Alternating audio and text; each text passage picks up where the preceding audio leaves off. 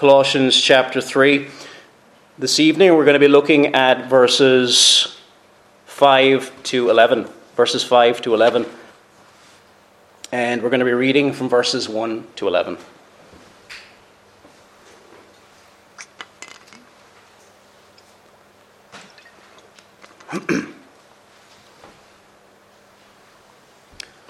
Colossians chapter 3, let us hear God's word. If then you were raised with Christ, seek those things which are above, where Christ is, sitting at the right hand of God.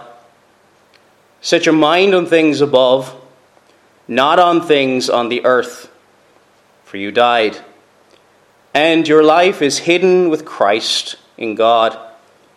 When Christ, who is our life, appears, then you will also appear with him in glory.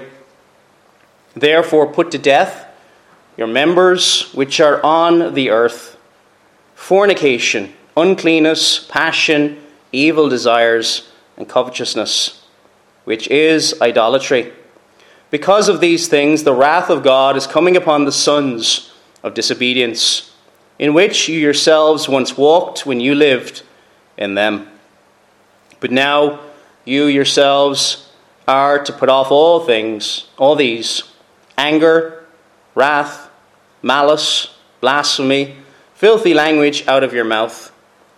Do not lie to one another, since you have put off the old man with his deeds, and have put on the new man, who is renewed in knowledge according to the image of him who created him, where there is neither Greek nor Jew, circumcised nor uncircumcised, barbarian, Scythian, slave nor free, but Christ is all and in all. And may the Lord bless the reading of his word.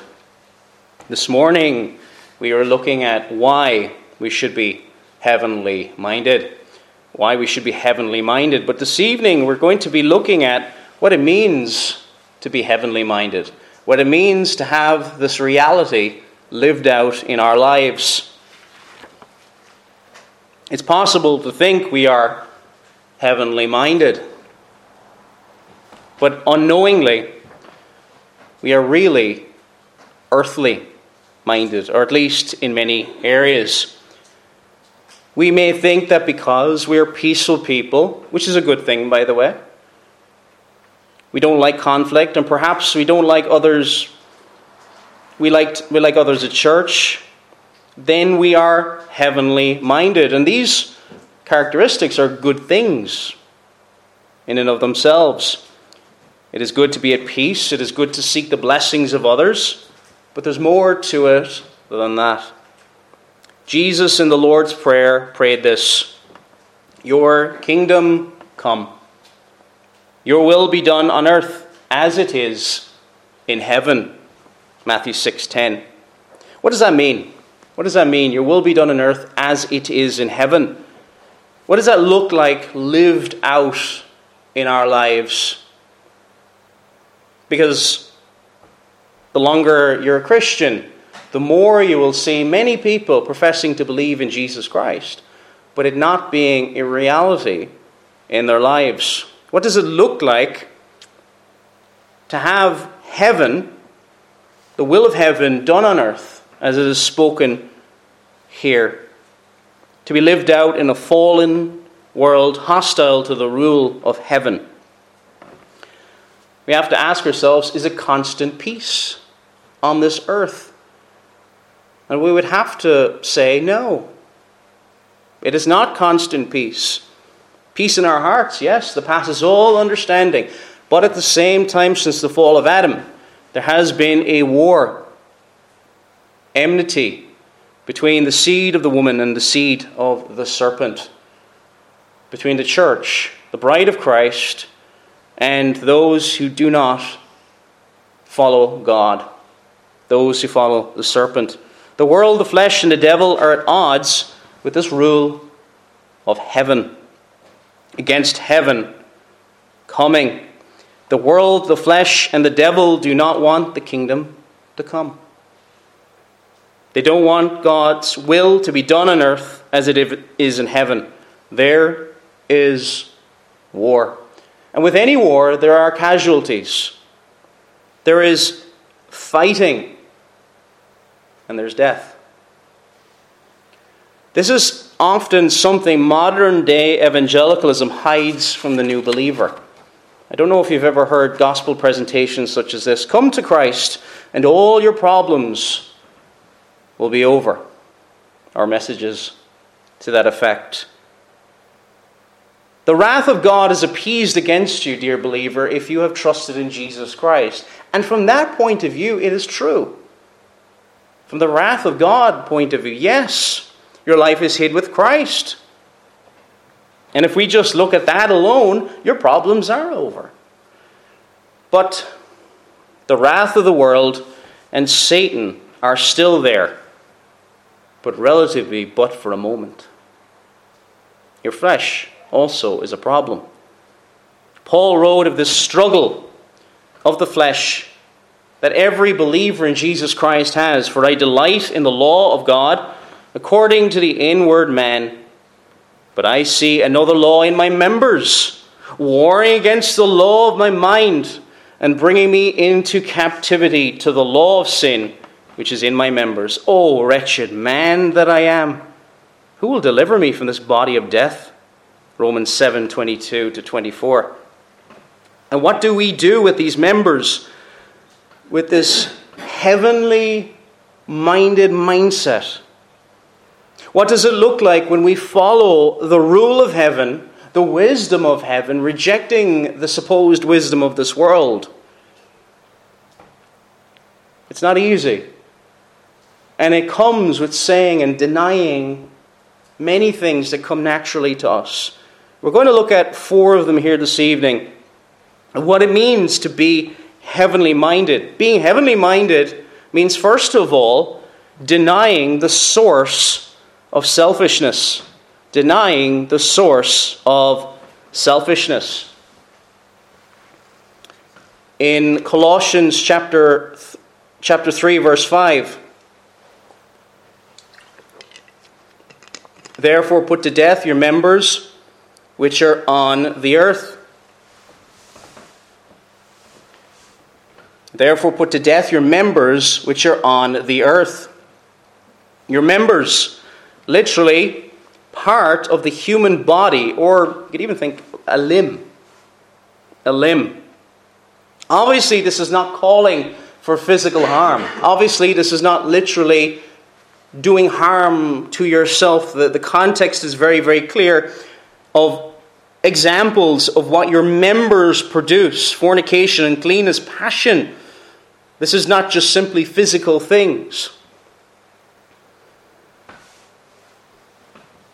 But this is a forceful term. A killing or executing of part of ourselves. It's not just something to play a game with. It's very serious. It's not a mild term. It's not something to be taken lightly, like we so often can sadly do. Paul spoke this way in a letter to the Romans, which says, if you live according to the flesh, you will die.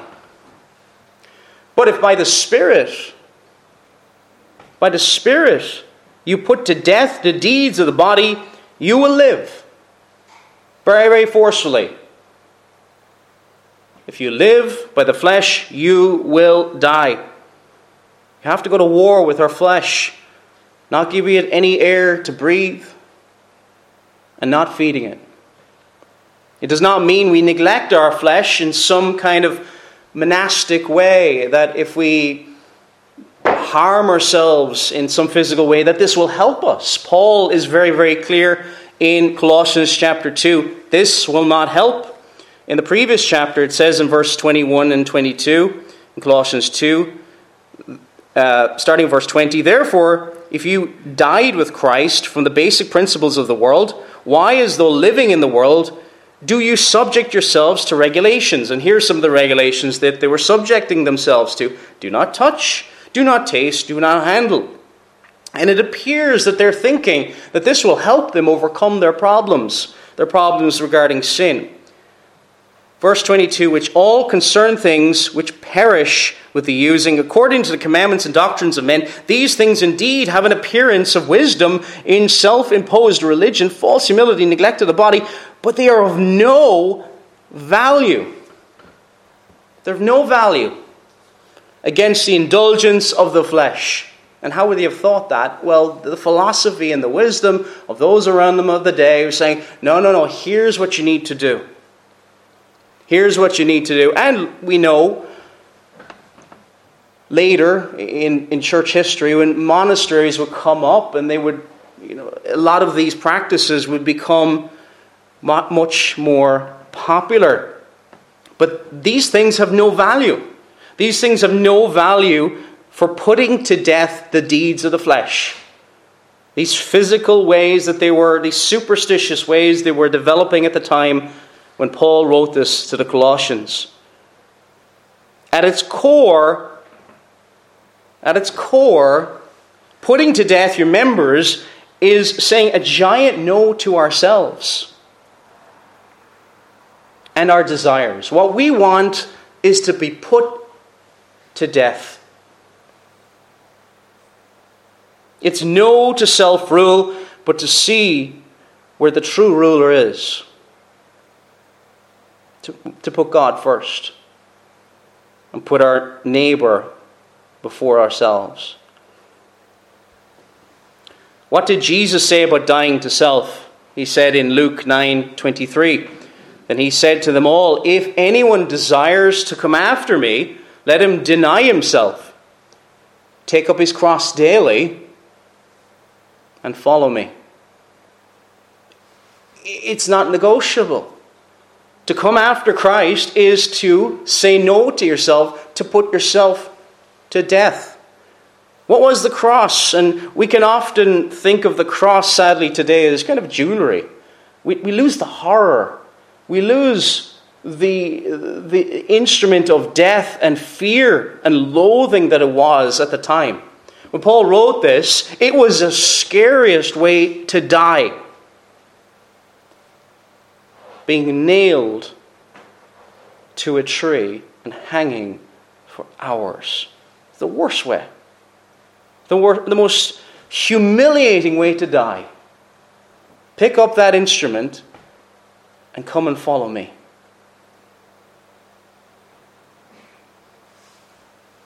Jesus is saying, die to yourself. Deny yourself. Which is completely at odds, isn't it, with today's movements. Everybody's today, I need to express myself. In order to fix society's woes and problems, we've got to embrace whatever we are, whatever we feel. Well, that is what we must express ourselves as. And be whatever they claim to be. The great rebellion is taking place in our society as we worship self. And we deny ourselves nothing. This is where our society is going. We are getting to the point where there's nothing that can be denied. It is like the perpetual child who has never been told no in its life, growing up and thinking, I can have everything I want. He is growing up and he has become a tyrant. That's our culture today. Self-rule, self-serving. And it's often called, staggeringly, bravery. And you see with these people, it is the most miserable existence. It is horrible. You see with these people, if you look among people who profess to be trans or LGBT, the suicide rate is massive, much higher than the regular population. There's a reason for that, because serving self is completely, utterly miserable. Now, it's not just us who sees this. There's also people in the world, police officers, people who serve in the NHS, people who are volunteer workers, people who do all sorts of things where they realize that the greatest joy that they can derive is serving others. You see that with people. Serving self is miserable. Much of that is because we've been created in the image of God. The people who live only for self, embracing who they are and loving, loving what they feel that they are, misery. Misery accompanies it. You cannot have everything by serving self, but you can have Christ by denying yourself. If you serve self, you do not say no to yourself. To follow after Christ is to put to death self. And unless you do so, you are not heavenly minded. Serving Christ, being heavenly minded, will cost you. And anybody who follows Christ knows this already. It costs you. It costs you friends. It costs you perhaps promotion. It will cost you. That's becoming much more evident as time goes by. But even Christ himself, being the perfect example of being heavenly minded, if we want to know what it's like to be heavenly minded on this earth, look at the life of our Lord and Savior Jesus Christ. Sinless. He was sinless, and yet even he denied himself. He came and died.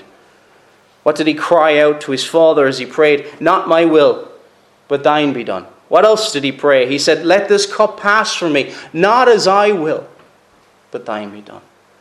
He died for us. His body was put to death for us. We not also. We will never suffer as much as Christ suffered. We'll never endure what he endured.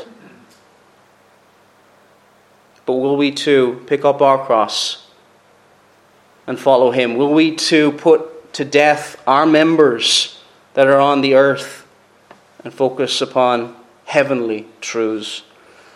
The second thing we're going to look at, what it means to be heavenly minded, it means to be denying the source of sin. So it's denying the source of selfishness, but it's also denying the source of sin.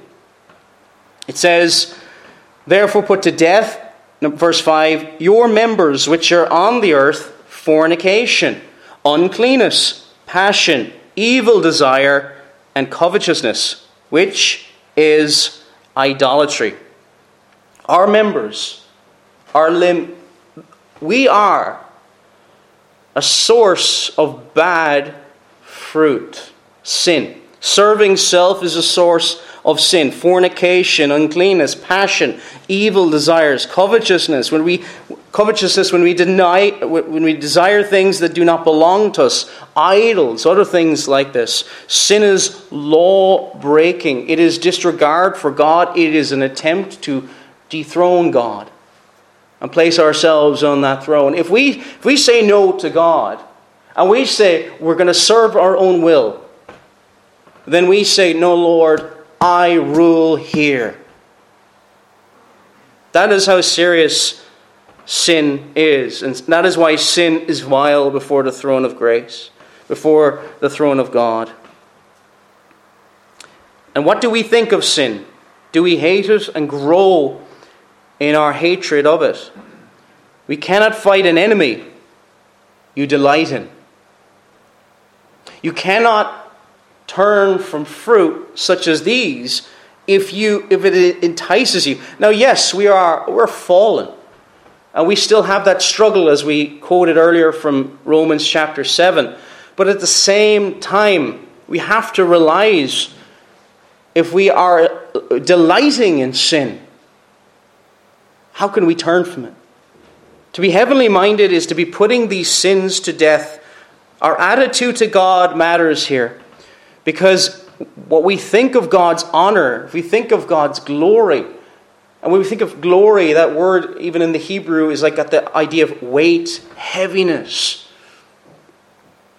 Heavy. That's why we come trembling before God when we call upon him in prayer. It is weighty, it is important. It is not just something we do casually. Does it grieve us to see his name blasphemed? If we're at work and we're having lunch, an experience I had years ago, and you overhear people using the Lord's name in vain, does it cut into your heart. His law broken.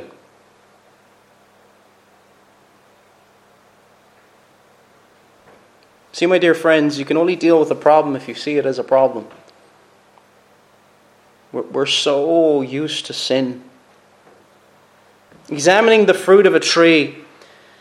But what happens when you love the fruit, the bad fruit of the tree? What happens when there are people who love, and they're professing Christians, who love the sins mentioned here? Across various denominations across our island, there will be people engaging in these sins, and yet claiming to love God. And they love these sins, not willing to part with them. Well, that is somebody lost, in need of Christ. It is earthly thinking. A mind which is a product of this fallen world, loves the bad fruit mentioned here, does not want to put to death the deeds of the flesh, but rather wants to put to death the deeds of righteousness. What happened in Judah when the prophets came with truth? Did they embrace the truth? What happened when Jeremiah came? Remember, this is God's people. When Jeremiah comes preaching, was he listened to? Was he embraced? Not at all. They were quite willing to put to death the deeds of righteousness. Both sides of the war want to put something to death. The question is, what are you killing? In this war, which side are you on? Okay, none of us are perfect. But as we look at the fruit of our lives, what does it tell us? What will it take for a lost sinner who is not heavenly minded in the world, as we witness to people, to love good fruit and to hate the fruit that has just been mentioned: fornication, uncleanness, passion, evil desire, covetousness, idolatry? He needs new taste buds. He needs what he desires to change. I don't know if you've ever had a habit of trying different foods from different countries, and maybe the first time you try something, it just tastes kind of funny.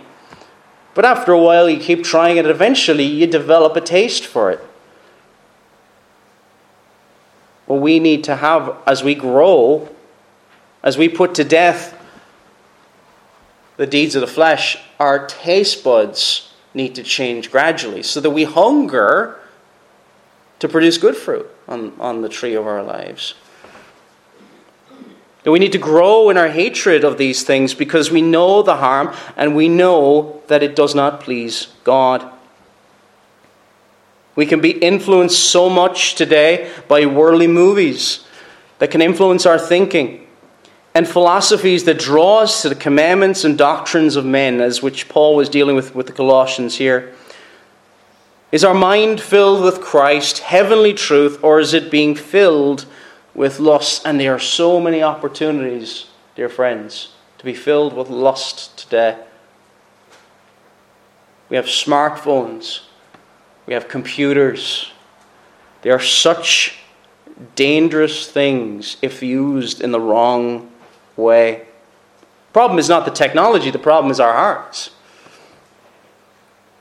Is our mind being filled with Christ? Are we not trusting ourselves? It says Paul writes to the Philippians of what we should be filling our mind with. He says, finally, brethren, whatsoever things are true, whatsoever things are noble, whatsoever things are just, whatever things are pure, whatever things are lovely, whatever things are of good report, if there is any virtue, and if there is anything praiseworthy, meditate on these things.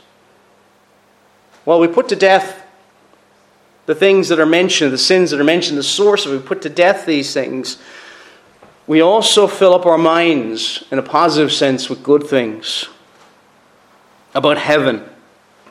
Remind yourselves once again of verse 2 of Colossians. Set your mind on things above, and that's what it looks like. You're setting your minds on things above. You have to put to death these deeds, or they will hinder your communication with heaven.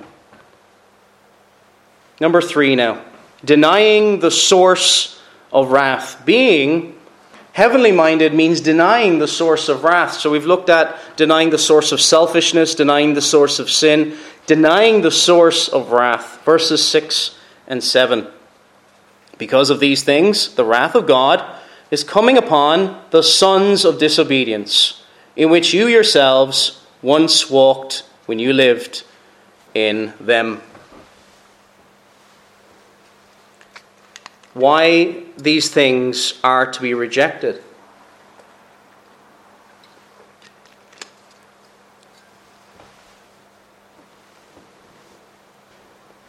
Are they pleasing before God?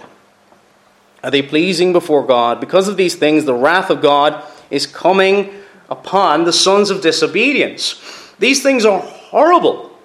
And because of these things, the sons of disobedience, those who are living rebellious lifestyles, we need also to put to death these things, deny these things. These were sins that made the cross necessary. Now I say these sins, all sins, the smallest sin, the most innocent looking sin, incurs the wrath of God.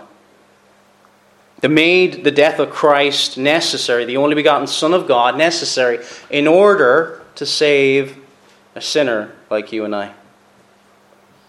To be heavenly minded means to hate what heaven hates and to bring and what brings on the wrath of heaven.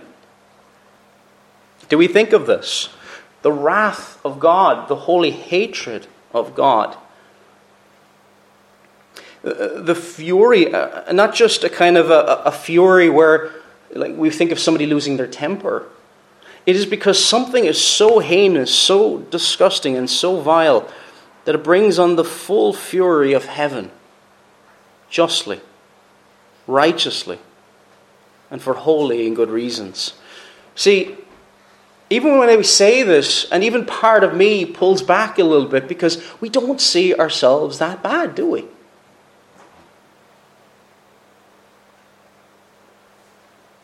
But for the blood of Christ, dear friends, we would justly be punished with the full fury, the full rage, and the full displeasure of Almighty God for eternity. That's what Christ has saved us from. See, we think of heaven as if as a kind of as a caricature. Well, you're not quite good enough to go to heaven, so we're going to have to put you somewhere else. Here's a place that's not quite as nice as heaven. We think heaven is heaven because God is there, and hell is there because God isn't. The thing is, that is not the full picture. Hell is hell because it is the full justice and rage and fury of God. These things are so serious that they bring eternal death. The wrath of God is coming upon the sons of disobedience. Do we love God? Do we respect and love the laws of heaven? And without this fruit in your life, without this evidence that you've been converted, then you cannot be heavenly minded. And we all display different levels of fruit. Some more, some less. But do we love abominable sins? Do we love the things that the wrath of God is clearly against? And this seems to be more and more of a phenomenon, even within conservative denominations, but more and more people supporting the LGBT movement. There are elements within some conservative denominations around the world marching and supporting various elements of the LGBT movement. Sins that are clearly hated by God and bring on the wrath and displeasure of God. And they believe they're Christians. And there are things that are happening today we would scarcely believe 10 years ago that are coming on.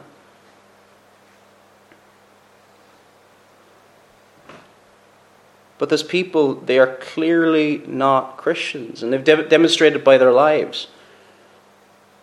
Paul writes to the Ephesians chapter 5, verses 1 and 2, "Therefore be imitators of God as dear children, and walking in love, as Christ also has loved us and given himself for us, an offering and a sacrifice to God for a sweet-smelling aroma before God." Or a sweet-smelling aroma. That aroma before God is pleasing. Serving God is an aroma before God, something that God delights in. But sin is a stench in the nostrils of God. And if we don't see this, if sin is not a stench to us, something that almost gives us this sense of nausea, it makes us ill, then we will entertain it and we will hug it and bring it close to us. Does sin grieve us? These things that you once walked, Paul is warning the Colossians here, don't return to these things. Don't go back to these things. You see, they're struggling with the worldly wisdom and philosophy. They are struggling with these things. And he says, because of these things, the wrath of God is coming upon the sons of disobedience. It's almost like a warning here. And in verse 7, in which you yourselves once walked when you lived in them. Don't go back to these things, because it's a real danger. Sometimes we can think that because somebody has a very dramatic testimony, they have massive change in their life. Well, I've seen a number of people over the years who've made massive changes in their life, and I was convinced they were converted. And years later, they went back out into the world. Paul is warning the Colossians because he loves them. He cares for them. Don't return to what God hates. Don't take your salvation for granted. No, you cannot lose your salvation. But let us not develop a careless attitude to it either. If you are alive in him, dear friends, I want to remind you of this. With all what has been said, you will never face this wrath. This displeasure against the sins that are just mentioned here. If you're a believer in Jesus Christ, you will never face this displeasure. You may, as a believer, face chastisement, yes. And that can be painful, as a loving father chastens his own son. We know that from Hebrews 12, verses 5 to 8. But you will never face the wrath of God in this sense, if you are in Christ. Remember that. How the love of God has removed this wrath that was owed to us and that we surely deserved. While we grow in our understanding of the laws of heaven, let us realize, even in our failures, because I don't want to go on to the next point of people thinking, because there can be the most tender consciences that will think, am I a Christian? Even in your greatest failures, dear Christian, Christ paid it all. The fact that you are at this moment thinking about your sin and hating it is a sign your sins have been washed clean. This wrath has gone, replaced with delight for you, dear Christian. If you hate what God hates and you love what God loves, that is an evidence that he has done a work in you. And finally then, number 4, denying the source of division. Denying the source of division. So we've looked at what it means to be heavenly minded, denying the source of selfishness, denying the source of sin, denying the source of wrath, and finally, number 4, denying the source of division. Verses 8 to 11 for this final point. But now you yourselves are to put off all these: anger, wrath, malice, blasphemy, filthy language out of your mouth. Do not lie to one another, since you have put off the old man with his deeds, and have put on the new man, who is renewed in knowledge according to the image of him who created him. Where there is neither Greek nor Jew, circumcised nor uncircumcised, barbarian, Scythian, slave nor free, but Christ is all and in all. What is the source of wrath is also the source of division. You can look in various different examples in the Bible. Go back to the Tower of Babel in Genesis chapter 11.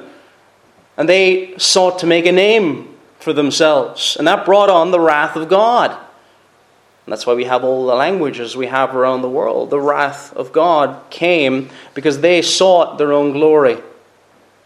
The source of wrath is also the source of division. Man seeks to come together in their own way. But true unity, because we've been created in the image of God, must come through God. Here in Colossians chapter 3, verse 8, But now you yourselves are to put off all these: anger, wrath, malice, blasphemy, filthy language out of your mouth. We have more evidences. Here are the influences of the flesh and earthly thinking, and this stuff comes so naturally to us, we're having to be told to take it off, to put it off. Sin brings about division. It separates people. It separates people. Often when there's issues in churches, you hear about church splits and you hear about personality issues. And I understand what people mean by that. But at its core, it's sin. At its core, it's sin. Since the fall, there has been division. This great war that has taken place between the two seeds, the church and the lost. The seed of the woman and the seed of the serpent. But that division stems from sin. Especially these sins that are mentioned, which need to be put off. These sins that come so naturally to us. It must be put off. We don't have to learn how to lie. Children don't have to be learned how to lie. It comes naturally. They have to be taught how to tell the truth and to value the truth. And just like if you've done a hard day's work and you're exhausted and you have filthy clothing on you, you must take it off and clean it. There is a shedding that takes place as we grow in being heavenly minded and grow in our sanctification. Growing to be different in how we think, in our mentality, in our hearts, in our hands. Growing in to be more heavenly minded means more fellowship with the saints because we love our brothers and sisters in Christ more. Because, dear friends, you're going to share eternity. Look around you. You're going to share eternity with the people here. We're not just, yes, we're going to spend eternity with Christ and in awe of Him, but we will also spend eternity with the saints of God. The love for the saints, it doesn't come naturally to us, does it? So we need to put off these things that cause division. Anger. Anger. How often have many of us been angry at things that we ought not to be angry with about our fellow brothers and sisters in Christ? Wrath, malice, blasphemy. And we think, no, that... But search your heart, dear friend. Have you thought these things? Have you thought these things against someone you're even very close with? They may not even know what goes through your mind. But these things come naturally to us, and we have to put them to death and deny these things that will cause division within the body. We need to learn to be more like our Heavenly Father. And the more we are like Christ, the more we'll speak the truth. This is why in verse 9 it says, do not lie to one another. You might think, well, I know that I'm not supposed to lie to people. Why do we have to keep reminding ourselves? Because it comes so naturally to us. It's something we have to keep before our minds, the value of truth and the importance of truth. That even the smallest jot or tittle, no matter what the consequences, we are thinking, this is what God wants, I will do this. And it also brings the blessing of unity. The tongue can be used as a weapon. James 3 verse 5 talks about this. Even as the tongue is a little member and boasts great things, see how great a forest a little fire kindles. And the longer you live, the more you see rumors spread. It might be a tiny element of truth, a little spark in one part of the forest, and before you know it, the entire forest is ablaze. And what was true and what isn't true is almost impossible to distinguish. Because, what was that old expression? A lie travels twice around the world before the truth can even get its boots on. We like to hear bad things about people and spread them. This is what we need to put off. Take off. And this is an active thing that we all have to do, because if we're not doing it, we're succumbing to it. This is an area we all need to work on. It doesn't matter how long we've been a Christian. We all struggle with this. And what do? We do the opposite. We are to do the opposite. Paul writes to the Corinthians in 1 Corinthians chapter 13. He talks about love. Love suffers long and is kind. Love does not envy. Love does not parade itself, is not puffed up, does not behave rudely, does not seek its own, is not provoked. Opposite of angry. Thinks no evil. Think of the best of people. Does not rejoice in iniquity, but rejoices in the truth. Bears all things, believes all things, hopes all things, endures all things. Is that not the complete opposite of anger, wrath, malice, blasphemy, filthy language out of your mouth? Do not lie one another. What happens when we think heavenly thinking, when our minds are attuned more and more to what God wants, it brings us together. If we want to see greater unity in the churches, greater growth, greater togetherness, it comes only when we're heavenly minded together. It's not going to come any other way. It's not going to come with any scheme. It's not going to come with any clever idea. It's going to come when God's people are more and more in love with God and that they love one another. That He would overcome, no matter what your background is. I know people who have come from Republican terrorist backgrounds, have come to Christ and are best friends with people who used to be in the RUC. It doesn't matter your background in Christ. This identity that we share is greater than anything. As it says in verse 11, where there is neither Greek nor Jew. Of course, these divisions still happen, but the most important thing was Christ is all in all. Neither circumcised nor uncircumcised, barbarian, Scythian, slave nor free. But Christ is all in all. And in this, whether you were a slave master or a slave, you are one in Christ. The most important identity they had was in Christ.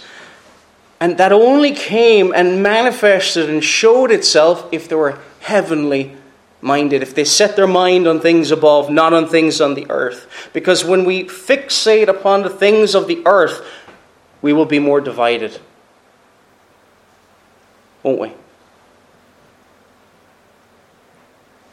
And over the last 19-20 months, whatever people's opinions may be, our thoughts need to be on heaven, not the news. Our thoughts need to be getting together with our brothers and sisters in Christ. I don't care what people's opinions are, but we should be getting together in prayer and loving each other in whatever way that manifests itself. We've got to do it. Are you heavenly minded as we finish up here? There's all of us, none of us have reached completion in this area, have we? None of us have. But are we active in filling our mind with good things from heaven? And in so doing, we put to death these things that come so naturally to us, these things that are so difficult for us. It will lead to a war in our own selfishness. War. Putting to death. This is not some pet we bring in. This is war. None of us are perfect. We all fall short, but let us seek God's help to be more heavenly minded, to set our mind on things above, to live it out so that all may know, so that when people come here, if people come to visit Knockbracken next week or the week after, whenever it is, that they all know who you serve. That the most important thing that comes out of our lips as we talk is about Christ, nothing else. Do you serve Christ or self? Sin or Christ? And as we looked at earlier, you cannot serve two masters. Your back will be turned to one, either sin or the Lord. Don't turn back to this earth. Paul warns the Colossians, in which you yourselves once walked when you lived in them. All of us walked according to these things. We may not remember our conversion and what age we were when we were converted, but we all walked according to them at one point. We were once slaves until Christ set us free. Don't turn back to this earth when heaven is our home. Amen.